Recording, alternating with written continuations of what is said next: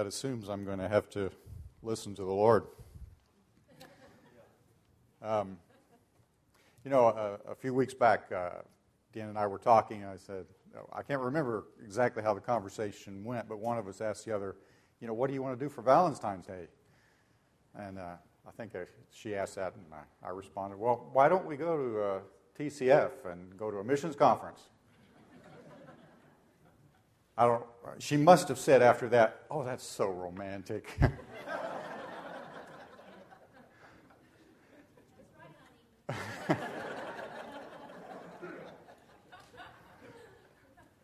I was thinking TCF has been faithful to us for almost as many years as Deanna has been faithful to me. The difference is she has to put up with me every day, and you don't have to do that. So it means a little bit more that she's been faithful to me. But you are great to see. This is one of the few places I go where I come regularly, and I actually recognize people in the congregation, So many places I go and speak, I haven't been there. I haven't lived with them that long, and I don't know them, and they don't know me. But you know me, and I know most of you. I'm so glad when I can see people I don't know here. That encourages me as well. But it's great to be with you. I had some things I wanted to say before I got into my message. One of them is thank you. Thank you for your faithfulness. I know it hasn't always been easy, and you've made sacrifices. And we are very much aware of the sacrifices that you make so that we can do what we do. And we're blessed to have you as a supporting church. I don't know, people, if some of you don't have a prayer card, feel free to get one back there. I also brought a few copies of my book, and I'll make that available to you back there for a cheaper price than you can get it online. If I have a suggested donation of $10, that helps me keep up with what these things cost, and also to give away some. I'd also ask you to pray. Can you pray with me about this book and how God would want to use it? I believe with all my heart that God led me in these studies and in publishing this book, and I believe that somewhere God is going to use it to ignite revival. And I want you to pray with me about that. My name is not known. My book is not known.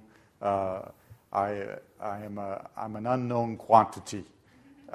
So nobody's going to go looking for my books online. So I need people to pray that this will be used where it can be used. I know it's being used in Africa because I'm there to push it. I make my students study this, and it changes their lives. It's changed my life. And so two things I would ask of you. One, to pray. And then if you have read this and you liked it, or even if you didn't like it, go to Amazon, look up the book, and write a review. It really makes a big difference if they see, other people have read this and liked it and so forth, they'll read it too. Okay, enough on that. A little bit about family maybe. Hey, we can see these. Great. You heard we had snow in Atlanta, so I decided to capture it for you there. Big snow. I think we had almost 2 inches. And everything stopped. But we managed to get a picture. Now, Moses didn't want to be in this picture, as you can tell. So I thought I would give you a more angelic picture of Moses, our grandson, and we're so happy to be living this year when we're not traveling with our children in Atlanta, all of them preparing to go someplace to serve the Lord.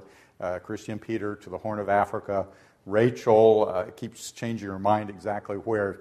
I think anywhere other than the United States would be fine for her. She's a joy to live with this year.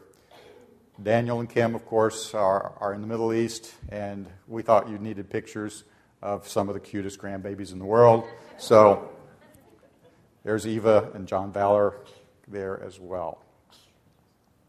A few years back, quite a few years back actually, my son was getting ready to go to college, and he lived in the Atlanta area for a while and worked at this place, which is the World of Coca-Cola. It's a museum in Atlanta, and you can go in there and find all about Coca-Cola. Now, this is one of the favorite places in there. This is kind of fun. You go up to these counters, and you punch in what drink you want. You can see some of the drinks there in the background. Let's say you want a Sprite, Us old people like me, we like Sprite because it doesn't have the caffeine in it. And then you punch it in, and all of a sudden a fountain will come out of that, and it'll kind of go across the room several different directions. And then it turns up in your cup in front of you, and you can drink it. I don't think it's the actual stuff that came out back there, but it kind of looks like it. It goes from one place to the next, and then so that's a kind of an interesting place there. Well, why do I want to talk about Coca-Cola today? It's sold in almost every country in the world. The Coca-Cola logo is recognized by between 94 and 96% of the population of this world. The average person in the world consumes a Coca-Cola product every 4 days. Every person in the world, average person in the world. And I don't think they were calculating animals in that, but I thought you would enjoy the picture. The annual revenue for Coca-Cola is above $35 billion. That makes them the 84th largest economy in the world, just after Costa Rica. 80% of that revenue comes from markets outside the United States. If you include the bottling companies, they employ 700,000 people in this world. In fact, I looked on their website, and there are 2 positions available in Côte d'Ivoire. Both Coca-Cola and the church are involved in worldwide expansion.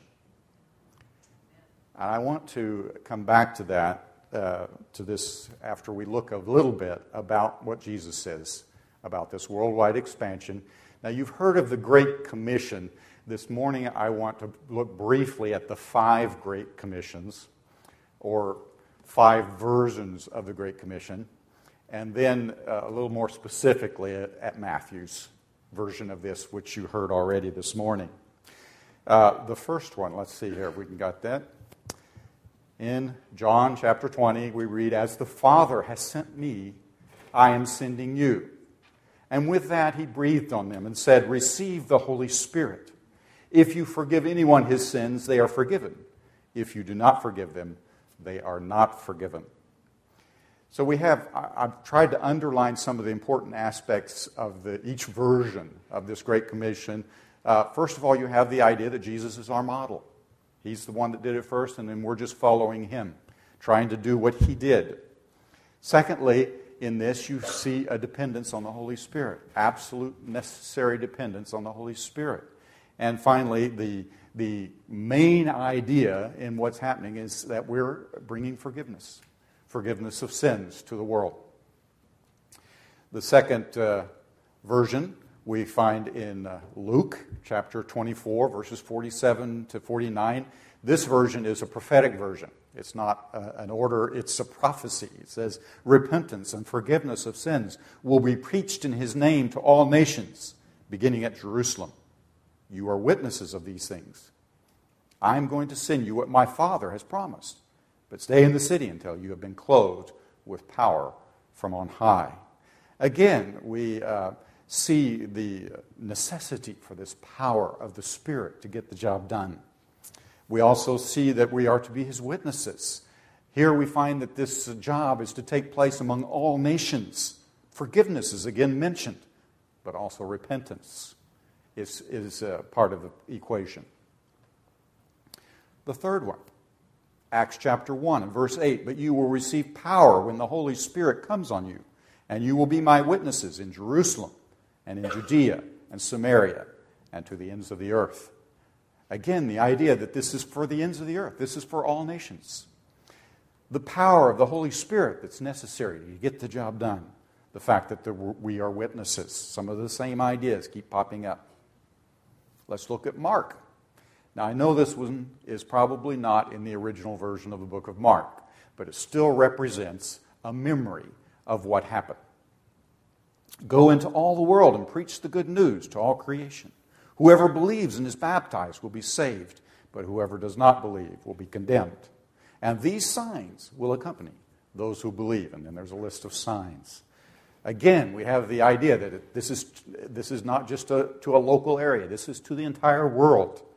The good news is to be preached. Signs will follow. Again, the power of the Holy Spirit that needs to accompany this proclamation of the gospel. Finally, we come to Matthew. It's the one we just read earlier this morning. All authority in heaven and on earth has been given to me. Therefore, go and make disciples of all nations, baptizing them in the name of the Father, of the Son, of the Holy Spirit, and teaching them to obey everything I have commanded you. The authority there, it's also another expression about the power that is necessary for this job. Here, Matthew clarifies a little bit about what we're to do. We're to make disciples. And again, it's to all nations. I want to summarize a little bit what we've seen in each of these. But first of all, I'd like to put it in context.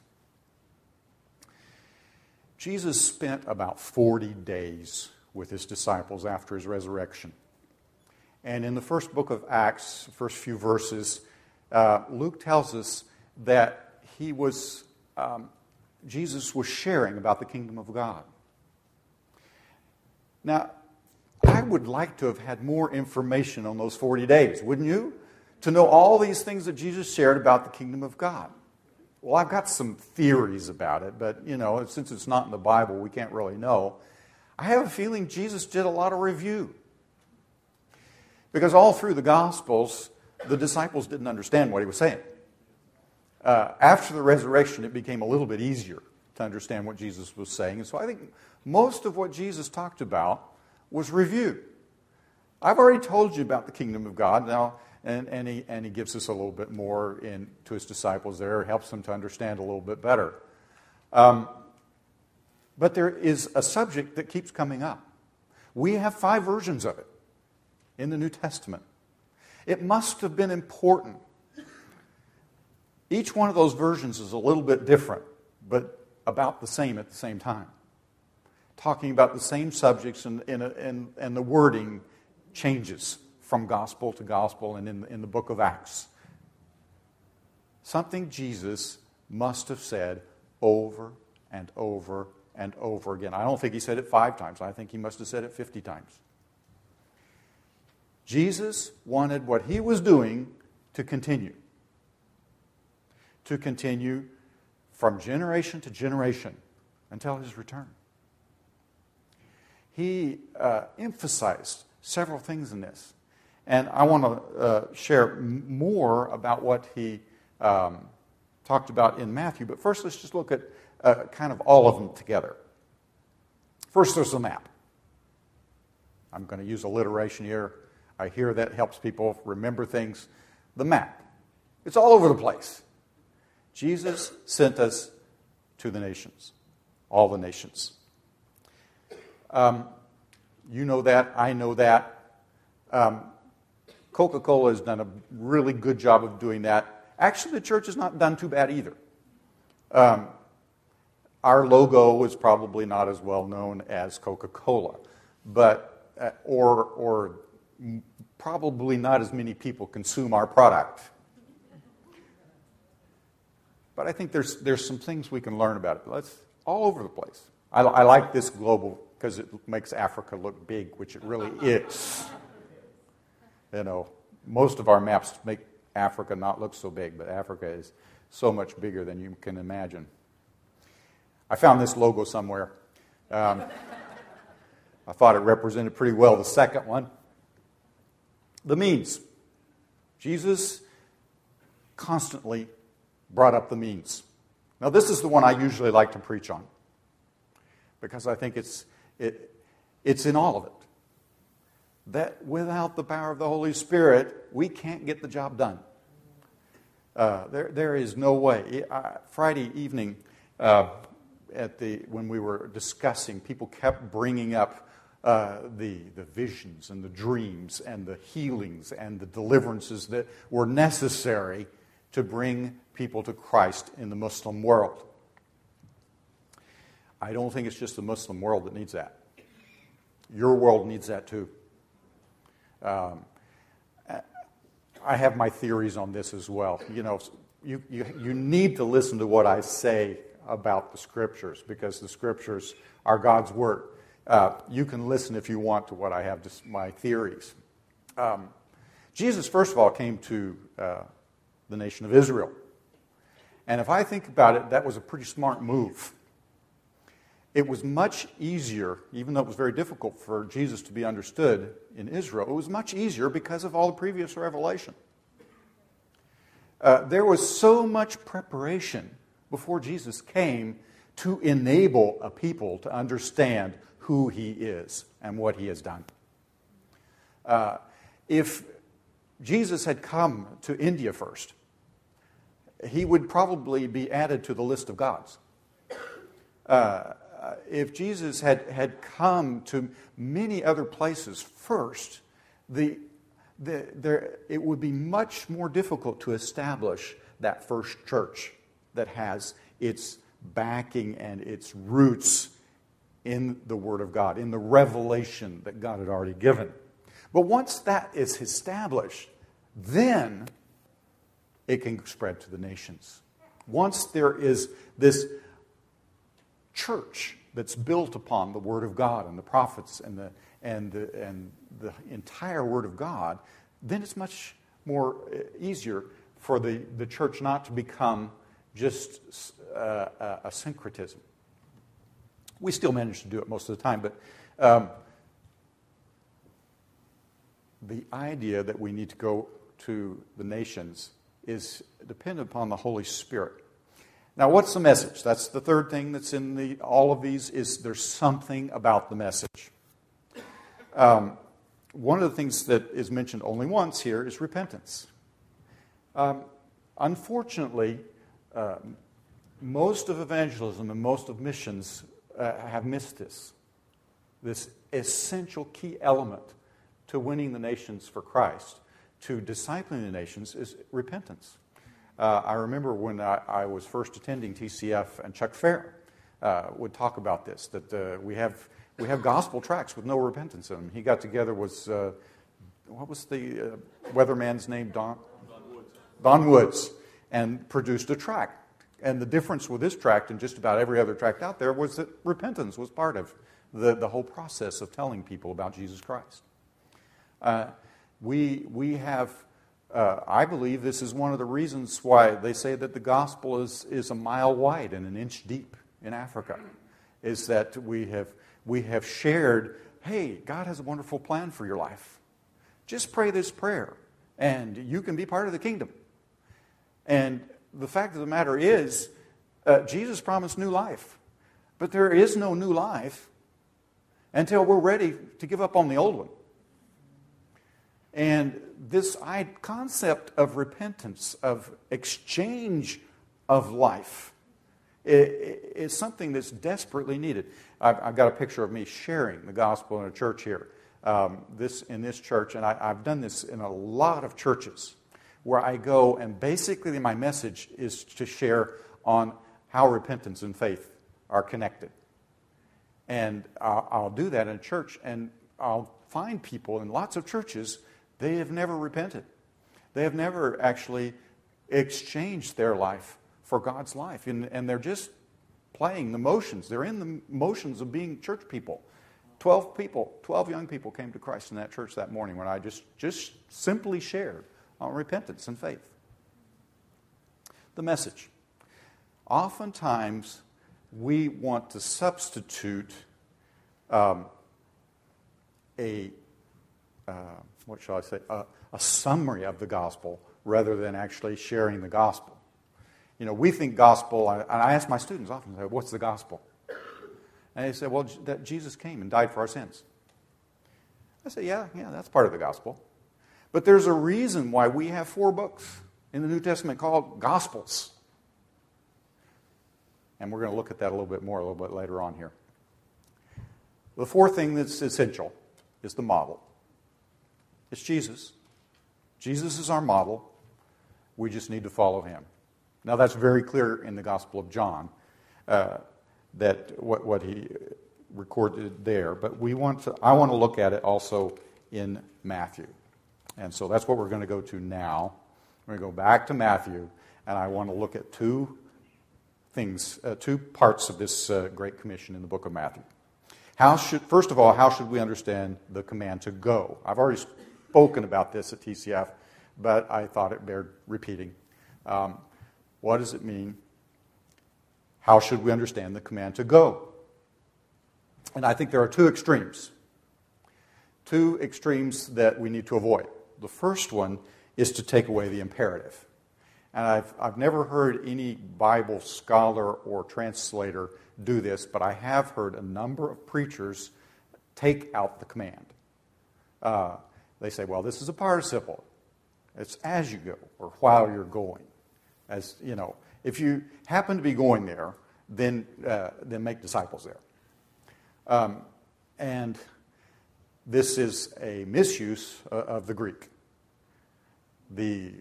It's true. It's a participle. It's not in a command form in the Greek.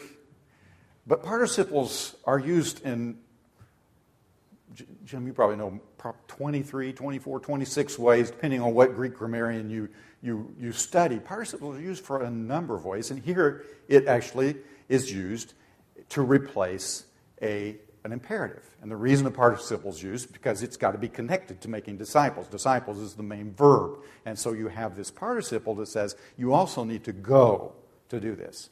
Matthew uses this kind of Greek idiom about 26 times, I think, in his gospel, where he uses a participle and then the imperative. And every time it's translated as an imperative as well.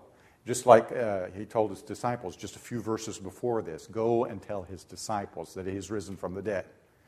Now, we're never going to translate and say, if you happen to see his disciples, tell them that he's risen from the dead. Going is absolutely essential to do it. And making disciples of all nations, it's absolutely essential to go in order to get the job done. You can't send it. Okay.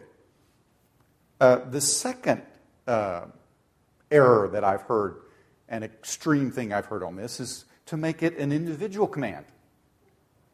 Each one of you go and make disciples of all nations. That's not what it says either. I've heard missionaries put the guilt trip on everyone, say, are you going to obey this command or not? Are you going to go to all the nations and preach the gospel or not? That's not what it says. This is actually a corporate command. In English, we don't have a singular and a plural there for go. You don't have go plural, go singular. This is go plural. This is your job. Disciples, church, this is your job. And this is a corporate command. That's why I used Coca-Cola in the beginning, because that's a corporate. Decisions are made there. I learned about corporate watching The Office.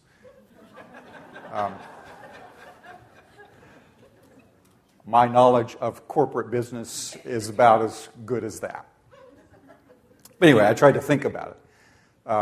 How does a corporation make decisions for worldwide expansion? So I was thinking about Coca-Cola and how did they do this? How did they get 96% of the world to recognize their logo? How do they sell one Coca-Cola product to every person on the planet every 4 days? So I came up with some things about that.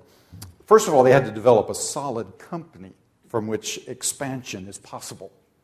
If the base company is not solid, you can't expand. Now, some of you guys who've had business majors and so forth, you're just going to tear this down. But you can get you guys that know that stuff. You can just build on this in the weeks to come. Okay. Then there has to be strategic planning. for overseas expansion. Where are we going to go? When we're going to do it? How are we going to do it? Somebody has to do that. And in the church, somebody has to do that. And that's usually mission agencies that do that in the church. We have to train personnel for overseas. In the church, that's done by the local church. And that's done by Bible institutes. That's done by a number of groups. We have to train people. And that has to be done here.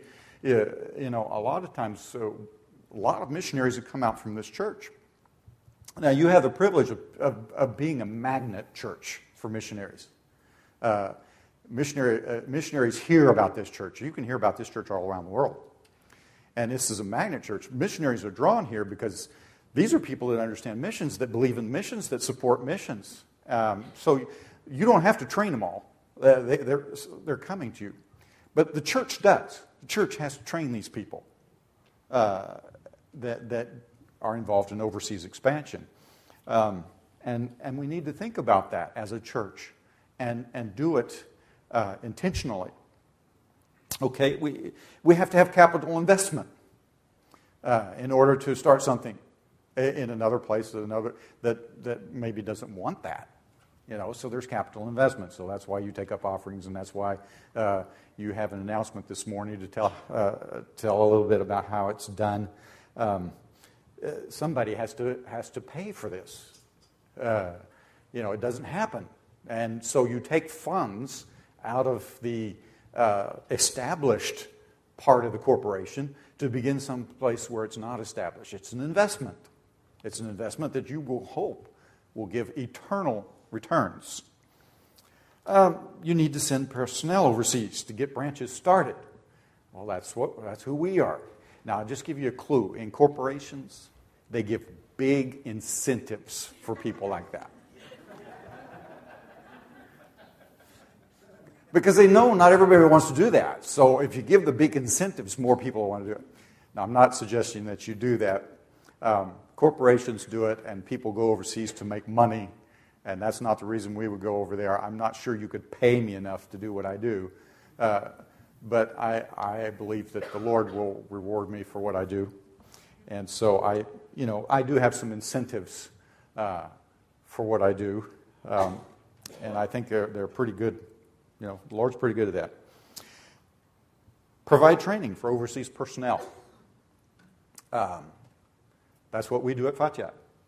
We're providing training for these overseas personnel who are going to take over. They're going to do a whole lot more. You know, usually from the, when you send out personnel to start up a corporation someplace else, you're not going to send the whole group. You know, well, how many people do we need to produce Coca-Cola in Cote d'Ivoire? Well, probably a couple thousand. So can we find a couple of thousand American employees to send over there? No, they're not doing that. They only needed 2 people for what they're currently that they're looking for their work in Cote d'Ivoire, and one of them was actually supposed to be over Cote d'Ivoire and Niger. So we're not talking about sending everybody to one place to start something new. Now, it works a lot better, especially in the Muslim world, if you can have more than one, because it gets pretty lonely, it gets pretty difficult to do things. You also let me just talk about one person while we're there training. I have to give a few examples of some of our treasures. This is Musa Traore. You may have heard his name before by Mike Bowling. Mike Bowling actually worked with Musa in translation and wanted to go back to Cote d'Ivoire to work in translation with Musa and his wife in translation. Musa, we heard his story, and I don't remember all the details exactly, but if I don't get them right, they're probably right for somebody over there, okay? Musa, I believe, came to the Lord through a campus ministry. And he came to the Lord, started growing as a Christian, began getting involved in the church. He's from a Muslim area, a Muslim tribe, a Muslim village in northern Cote d'Ivoire. And he came to the Lord when he went to school, I think in the capital. And at one point, though, he needed to go back to his village, back to his family. He wanted to share with his family about his new life in Christ. And so he went back to his village, And he shared with his family. Of course, they're up in arms. He's rejected the family. He's rejected the whole village and so forth. And so his family then takes it to the village elders and the imam of the area and asks, what are we going to do about our son? Who has rejected Islam and is now a Christian. And so the village elders call Musa and bring him in, and so he's got to sit before the elders, and he's scared to death. What are they going to do? Are they going to kill me? Are they going to cast me out? Am I going to be no longer here? So the village elders bring him in and said, we've heard you become a Christian. Tell us why. Tell us why you became a Christian. And so Musa shares his testimony. And he shares with him about what Christ has done in his life. And the imam gets up. I forgot one fact. Musa's dad was the first one from their tribe to become a Muslim. It was through his family that this village became Muslim. Before that, they were animist.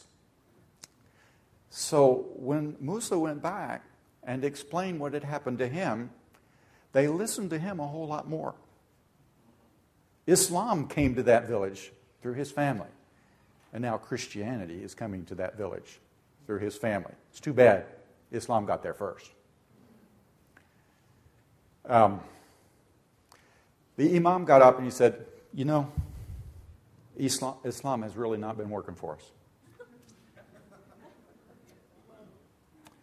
We've decided to become Christian.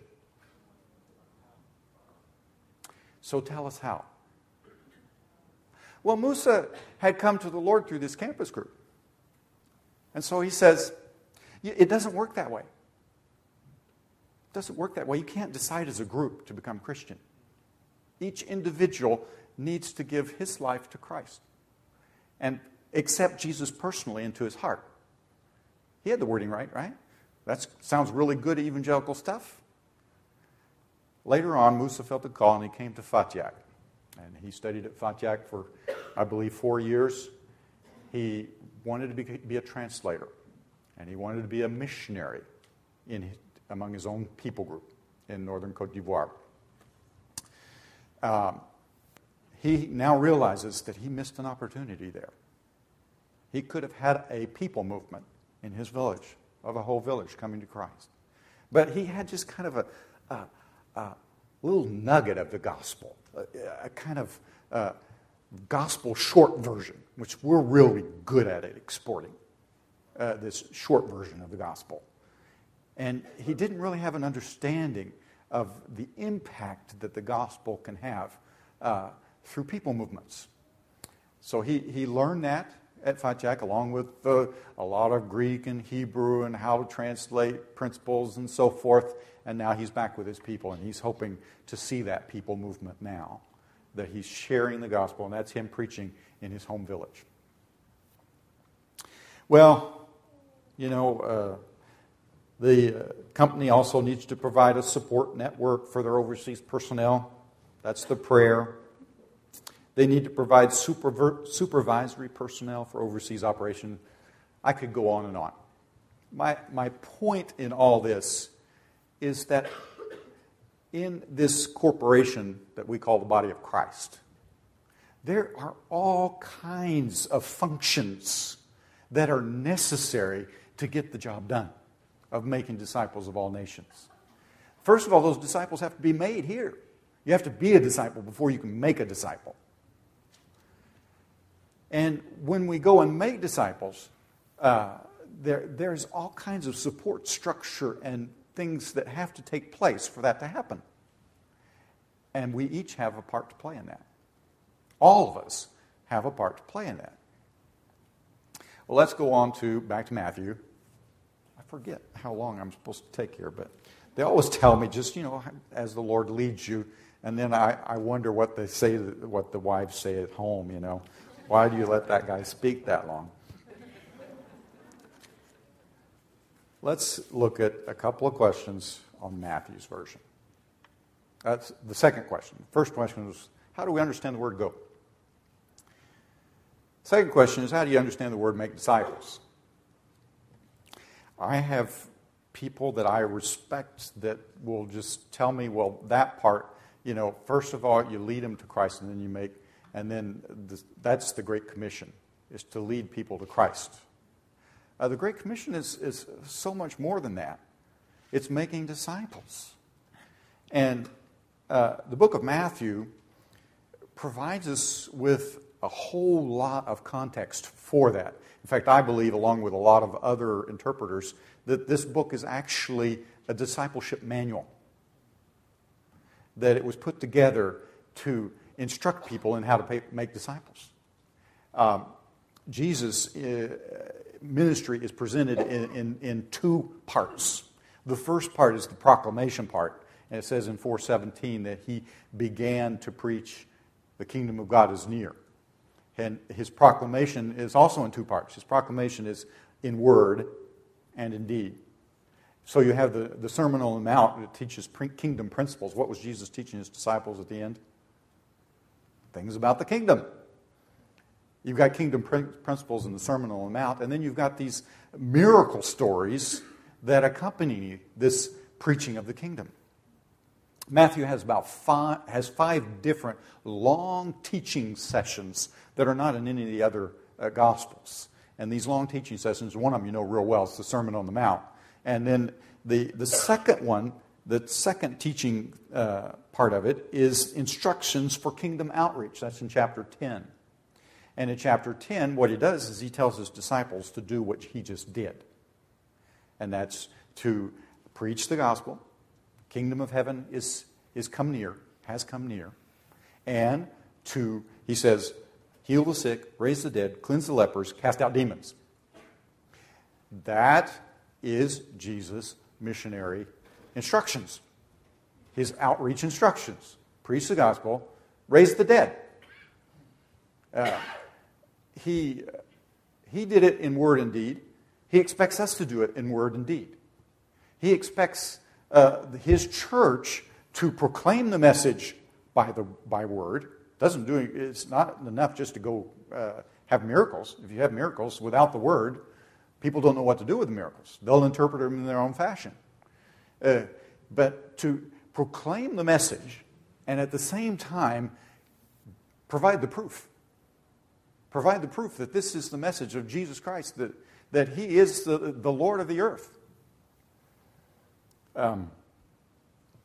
And you can only do that in a church setting, in a group of Christians that you train each other in this. Now, you believe in all this.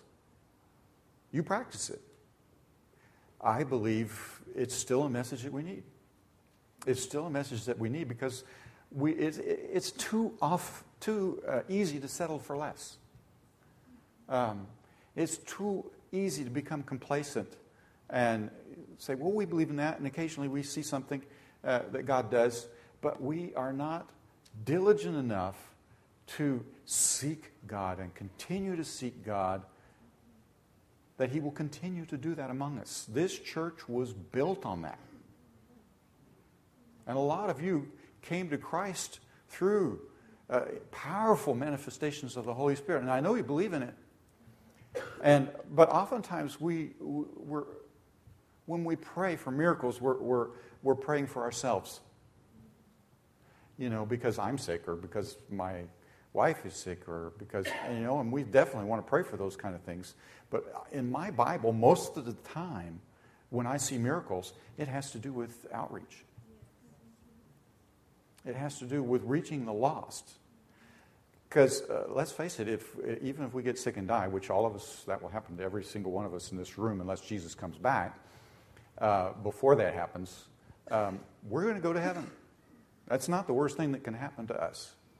And I don't understand why God does things one time and He doesn't do it another time, and I'm not going to be able to explain that to you. But I do see, both in experience and in the Scriptures, that God does a lot more of this when He's trying to reach the lost. And that's how sorry.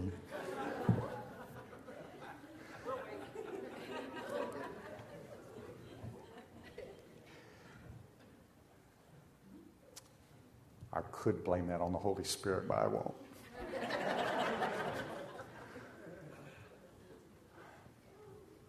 Enough said. The second portion of the discipleship training that we find in the book of Matthew is training in self-sacrifice. The second part of the book, which begins in chapter 16, Jesus begins to share with his disciples that he must suffer, be persecuted, die, and be raised the third day. And you know how it happens. Peter says, no, that's not going to happen. We're going to prevent that. Everything's going to be all right, Jesus.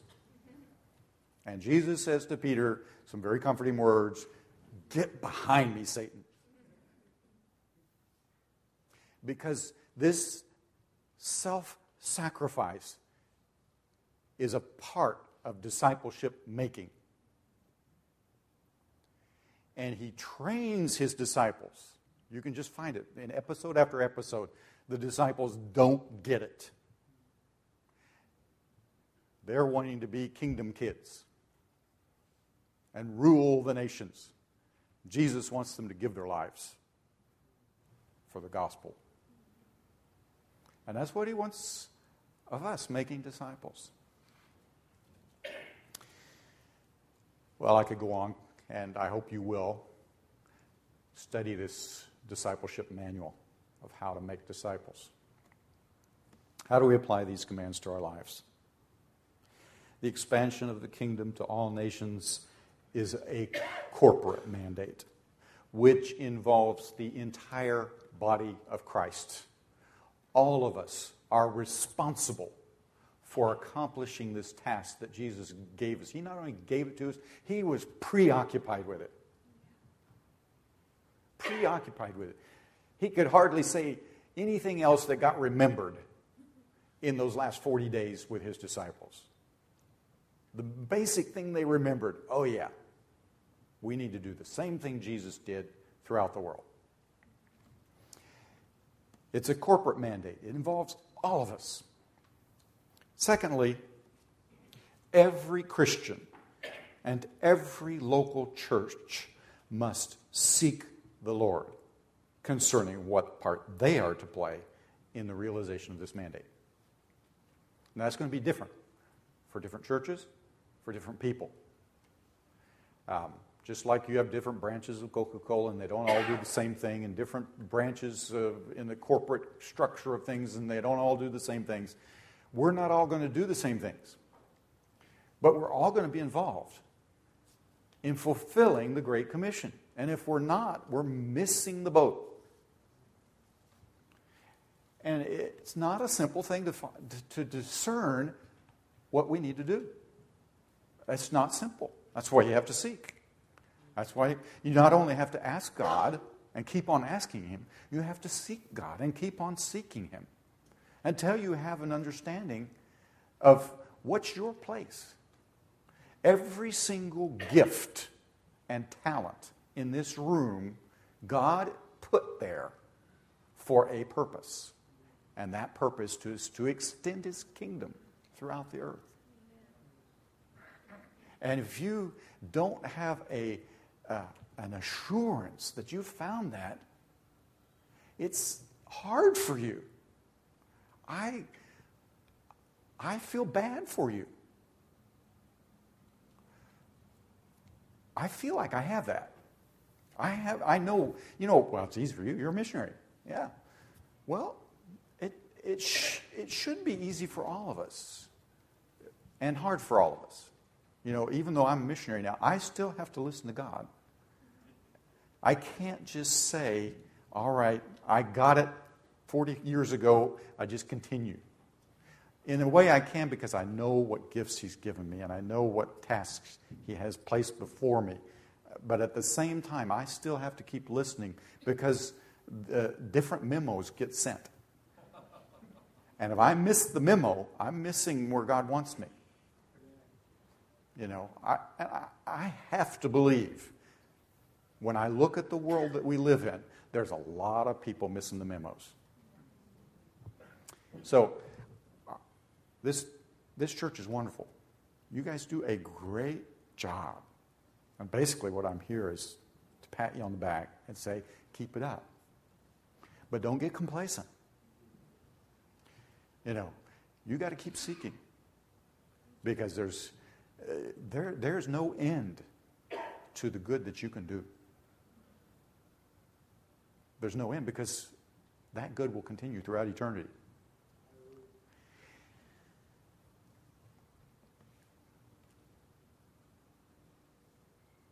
Don't limit God's gifts and His callings to your personal inclinations. You've got to listen to Him and seek Him. You know, often they'll talk about in missions about people who has a church planting gift. You know, how do you figure that out? Unless you try to plant a church.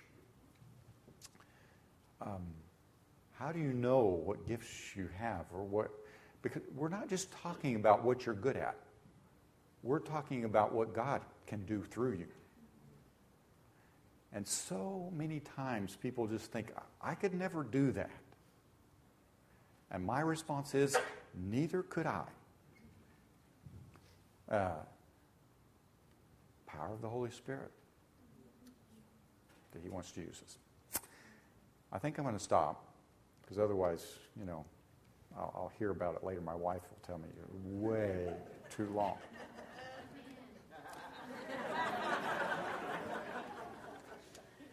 And since this is our Valentine's trip, I better just listen to my wife and stop. God bless you. Thank you.